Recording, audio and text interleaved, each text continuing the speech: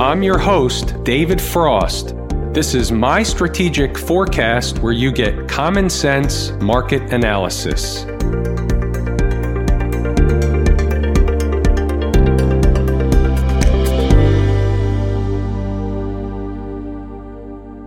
Today is Monday, June 8, 2020. We're looking at a daily chart of the SPY or Spider, which is the proxy for the S&P 500. What do we have on the docket today? Well, it seems pretty obvious when you focus in on that red horizontal trend line at 324. Now, what we've discussed before, and by the way, another pretty solid up day. What are they doing? They're headed for a destination. We've been here before. If you've been around this channel for any length of time, then we've experienced this thing before. Whether it's on the downside or the upside, they're going to seem like against all odds, which is really akin to the wall of worry, but against all odds, the market continues to chug forward. The analysts across the board in the media decide to make every excuse in the book why it's going higher. Then they make other price targets that are even a lot higher than we are now. And when that starts to ensue, we're generally closer to a turning point than we're not. So let's see what we have. What's the first thing, the obvious thing that jumps off the page? We're approaching 324. Here's what we said over the weekend video. Around 324, and by the way, this was said last week as well, around 324, 325, which represents the high of that breakdown candle. And it's the breakdown candle here that's from the 25th of February. That high under normal garden variety market conditions should be overhead resistance. Now, let's talk a little bit about the finer things. We'll get a little granular intraday stuff. Can the market get above 325 intraday? And by the way, the high of the candle is actually 324.61. So if we want to be specific, can the market get above that high intraday? Of course it can. It can go and test the pivot high from the prior day, which is right underneath 326. So here's what we're saying. There's really a couple of things. Using the 80-20 rule under normal garden variety market conditions, is the market just going to blow right through this spot and close tomorrow, the next day, the day after that, above that high and keep going to fill the gap? Or under normal garden variety market conditions, would they find overhead resistance around that high, around this area that gets into no man's land between, let's just call it, the pivot high from the 24th, which is 325.85, hence just below 326, and the gap, that's no man's land. So maybe they get up there a little bit, but under normal conditions, are they just going to blow right through and close above there without having some kind of a reaction, some kind of a pullback from the run that we've had, a pretty remarkable run that we've had? What would be the higher probability thing? The higher probability thing would be to find resistance, let's say somewhere, and what we said before was between 324, 325. We'll stretch it a little bit and say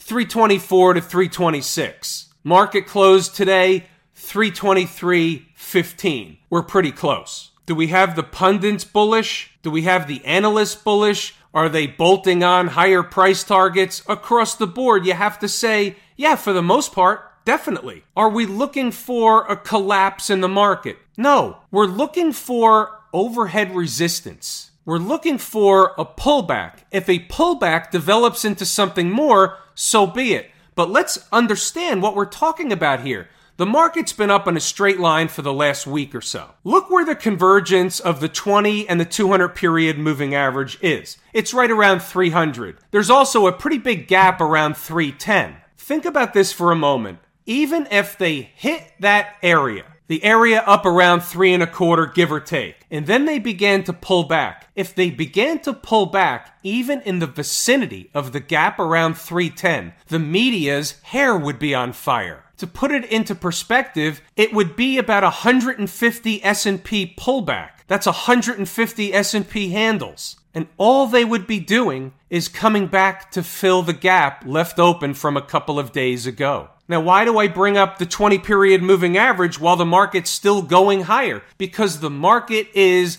by all definitions, since there's no measurement, I'll just say it, it's overextended. The issue is it can stay overextended for an indefinite period of time. But what we do know, and if you've been around here for any length of time, here we go again. What we do know is that the market really doesn't like to get too far away for too long from home base. What's home base? The 20-period moving average. What's the 20-period moving average? Right around 300. It's the red sloping trend line. Now here's one more while we're on the daily chart. Maybe we'll make it two more. What derails the current rally? Not necessarily the entire rally, just the current last couple of day push. You know, the one since the phony jobs number. Well, it would begin with hourly closes below Friday's low, 317.16. You close daily below 317.16 and they'll want to come fill the gap. Will they do it? Won't they do it? We'll talk about that at the time. We'll also get into that inside the numbers. You knew that was coming. What a segue to review inside the numbers. What we're going to do is review the commentary, which is really not that extensive since the market was essentially a grind higher all day. The question is, what were we saying in the morning? Were we looking for higher prices or were we looking for a market to go lower? That's what's important. What's important is, if you're not already a member of Inside the Numbers, can you use this information as a guideline intraday, as a tour guide? That's what this is. It's an intraday S&P tour guide. If that's of no interest to you, then may I present Stocks on the Move. In the spirit of fairness, we like to have something for everybody. We'll come back to Stocks on the Move in a moment. The pre-market notes specify that we're headed for a destination. It's a refresher. It's Monday morning. We want to set the stage. So let's continue up and see what was going on as they got out of the gate. The early thoughts before the opening bell still, you want to have an awareness. What's the awareness? They're headed for the destination. They're likely not going to make it easy. They didn't really whip anybody out today, but they could. So we want to have the awareness of what's really going on. And then just to reiterate, they've gone farther than anybody could have imagined, so it is in the redonkulous phase, but here we are. Let's continue moving along. Now, even at 9:20, still before the opening bell, we want to identify where's the spot. Let's say they run the shakeout operation. Where's the spot where the Johnny-come-latelys would throw in the towel, handing things over to the buy the dip crowd? What does that mean? It means at the opening bell, you're going to have a contingent of traders that think the market's going to take off without them, so they get FOMO and they run and chase the market. So they buy anything and everything, and then as the market continues or starts the shakeout operation, sending price down, they get shaken out near the lows. What creates the lows? The buy the dip crowd. There were two primary areas that we needed to consider this morning.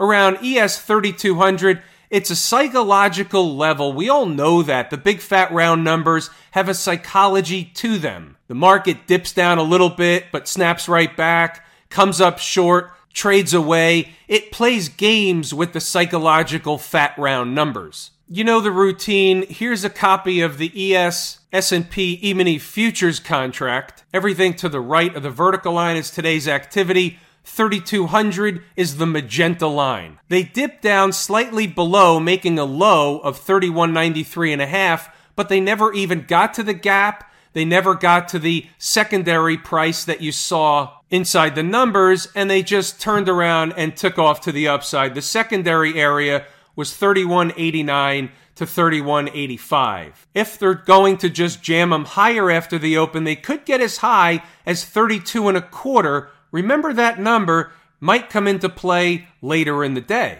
What I'll do from here is scroll up a little bit, let you start and stop the video as you please. You can read the notes if you want to. What I urge you to do is read the commentary and then verify things for yourself. Go back to the chart and see what happened. Let's continue moving along so we can get through this, and then we'll circle back to Stocks on the Move. There's the giveaway, 1033. ZM is now in the official nice trade camp. We'll come back to Stocks on the Move. We had an area identified earlier today, which was 320.40. You see it in the 1040 post reading the tape. 320.40 in short was the gateway to higher prices. By the way, back to the ES contract, there's your 32.25 hit late in the day. There's your 320.40 in the SPY, so you'll see what happened. Once they got back above that price, they ran sideways for a while, and they came back down, but never even checked that number. They couldn't even get below the semi-halfway number of 320.50, and then they just took off to the upside. So as long as they stayed above 320.40, they were bullish. Also, notice this in the 1050 post, while Friday's highs may have been resistance early in the morning, and they were if you go back and read the stuff, after they pulled back, they're no longer the same type of resistance, and guess what? That proved to be true. Let's continue moving along. Now you see at 1058, the same price, this is the 320.40. Now that it's above, it's support, and you don't want to see short-term candle closing below that stuff. Remaining above 320.40 gives the bulls a ticket up to and beyond the morning highs. That happened. So let's scroll up, and then you can stop and start as you choose, read the rest. There's not much else then. The market was going higher, and that's pretty much what happened. Remember, they're headed for a destination. Stocks on the move. One of them hit their price objective today, and when the market's gapping higher and it's floating around Monday morning, not a lot of stuff was moving in the pre-market. So there were 3 opportunities on the board. One hit its number. It was Zoom again, and I went back and checked. We've had, including this one, 9 trades in Zoom since April. How many winners in Zoom? 9. One time, it was twice in the same day. At least once. So take notice of the entry, 200.23. It's close to the fat round number, but that's the number that I came up with. I put the number that comes out on the board. We had a secondary entry and a stop. Zoom's a little volatile, so you expect it to have, since it does have a high beta, you expect it to have some intraday swings. If you're going to trade something like Zoom, you have to be able to tolerate some swings. Here's Zoom. Everything to the right of the vertical line is today's activity. Now we don't need the line anymore. And we see that the closing price was 207.50 from Friday. So it wasn't getting a big haircut. It was just in motion. It was a stock on the move where I was able to identify an area where under normal garden variety market conditions should be a short-term destination, therefore should have an opportunity to do what? Turn around and go back in the other direction. So here we go. Remember the number. 200.23. The low of day was 198.66. And you can see what happened. Went on a nice slow motion rocket ride up most of the day. One more thing on the SPY daily chart. I want to make mention of something coming up. So let's say they get up to 324, 325, maybe even 326, something up in that neighborhood. So here's the deal. The fact that, at least if you're a believer, right? If you believe in the case where they're not going to just run away from this breakdown candle high, but intraday, they can spike it by some, but they generally wouldn't close the day above it. So how can you handle that? What could you do with that information? Well, I'll give you a simple idea. If they get above the high, and remember, the high is 324.61. If they get above the high, let's say they get above by $1. If they get above the high, you could say, all right, I'm going to bet you're not going to close above the high today, meaning tomorrow, meaning Tuesday. And guess what? If they do, then you pitch the trade, you cut and run, and you reevaluate. You might be wrong, you might have a big gap down the next day, but if you just want to treat it like a business and say, this is the trade, they're either going to do it or they're not, and if they don't, I'm out. That's the way to treat it as a business, and if they do that, you can take that trade because you know what? You have a tight leash on it. If they do close above the high, you reevaluate, you tip your hat, you come back the next day. I'm in the camp that they just won't do it. Now, maybe they do it one time. We've seen this before, and then they have a rope-a-dope and they close back below. So what I would say on the outside is you really got to give them 2 days. I just don't even think they'll do it the one day. And just for argument's sake, let's all use the same number. Let's use this high, 3.2585, 325.85. That's the price I'm saying that on the first run, if it's within the next day or two, for example, that they won't close above. That's my story. I'm sticking to it. And by the way, just in case you're wondering, my preference is Boston Cream. What does that mean? Boston cream pie in case I'm going to be issued a pie in the face. But above that number, I will be stepping in front of the market. I know my risk. We're in the risk business. That's where I'd be willing to put on some risk to the short side. In concert with the S&P, over in Camp IWM, we're in a runaway type situation. What's on tap? Where's the nearest overhead resistance? You have a pivot high here at 154.20. That's logical. You have another pivot high at about 155. That's more logical. Since we're in an all the same market scenario, if they're all going to go up, they're all going to go up. If they turn around, they're all going to turn around. So my point is, if we're going to see any kind of a turn this week, that's even for a correction, could be a minor correction, 2, 3, 4 percentage points is considered a pullback. If we're going to see anything in the near term, the best setup, the best scenario is at the numbers we just discussed sooner than later. If that goes into like 2 weeks from now, if we just go sideways for 2 weeks, no dice. That's not what we're talking about. We're talking about hitting those numbers like tomorrow or like Wednesday. Anything beyond that, again, we got to reevaluate. Remember, this is a real-time business. What's going on down at the transportation department? Remember that tail candle that looked like a reversal, like the makings of a reversal from Friday? Not so much just yet. And we talked about that. It was up a lot, and it was just a pullback, but it was up so much that I don't know that we could have read into that being comfortably above the 200 period moving average. But look where we are. We're at 10,000, give or take. That's a big, fat, round number. They could fight that number for a while. They could close above it for a couple of days, but they can also give up 10,000 after spiking it up to 10.2, 10.1, 10.3, and still give it up. And then you would look back in a few weeks and say, hey, look, they went up to 10,000, got through it by a little bit, but just couldn't do it, and they gave it up. So you have to put everything in perspective. From a short-term perspective, they're above all the moving averages. This market, like others, is in an uptrend, not looking for a collapse. Don't get me wrong. Looking for overhead resistance in the S&P, then being presumptuous and saying, well, it's all the same market, so everything's likely to follow suit. Not all to the same magnitude, but for the most part, that's what happens. Got a bucket full of emails today on the VIX, so might as well bring it up. What do we see?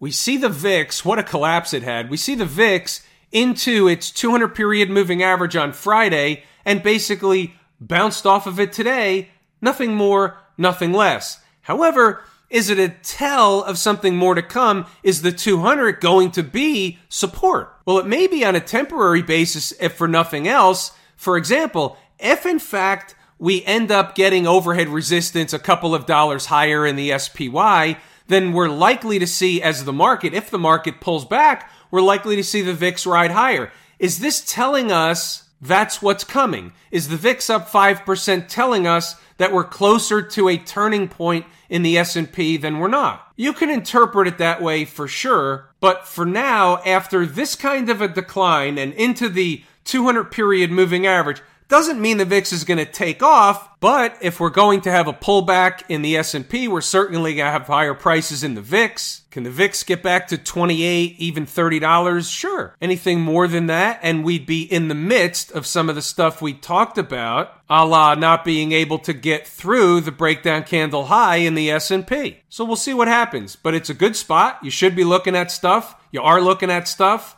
Nice job. What about the folks out in Silicon Valley? What's going on over here? Again, it's just grinding higher in an uptrend, nothing more, nothing less.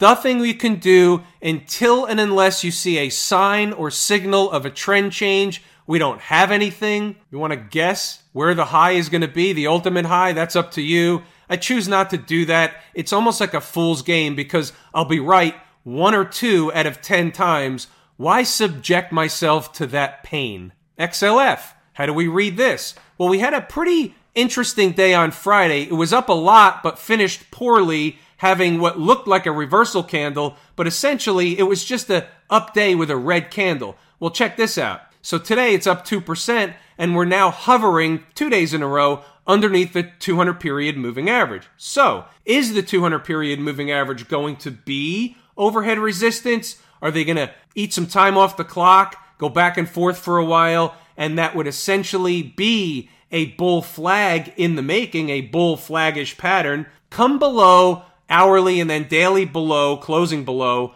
Friday's low, that's a different story. Stay above Friday's low, and that's precisely what's going on. So that's an awareness. We have to watch the XLF, because if we see the XLF begin to push above the 200-period moving average, and it's showing bullishness, it's a sign that the market's going to follow suit. It's not an absolute. There's not a cause and effect. But if we're going to use it as a leading indicator, and it is, not my favorite, not my second favorite, but it is a leading indicator by virtue of the fact that it's a big portion from a sector perspective of the S&P, right? Of course it is. The banking sector, financials. We always have to pay attention. What's going on with Smashmouth? What do we got here on the daily chart? Was the market, meaning the SMH, actually down there? What is the SMH? It's the proxy that tracks the Philadelphia Semiconductor Index. Why do we look at it? Because it's a good leading indication of the tech space. Check this out. That's one of those phony baloney, rope-a-dope shenanigan candles. The low is 149.46. The low of day today is 150.50. So what's that saying? It's saying that this hourly chart bearish, flaggish kind of pattern is going to play out and fill the gap down here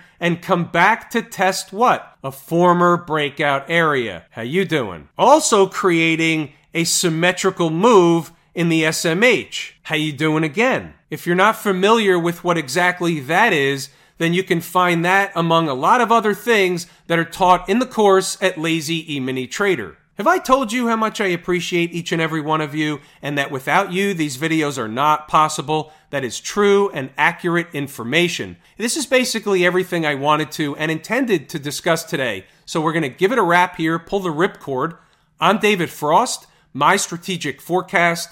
Thanks for tuning in for another episode of Common Sense Market Analysis.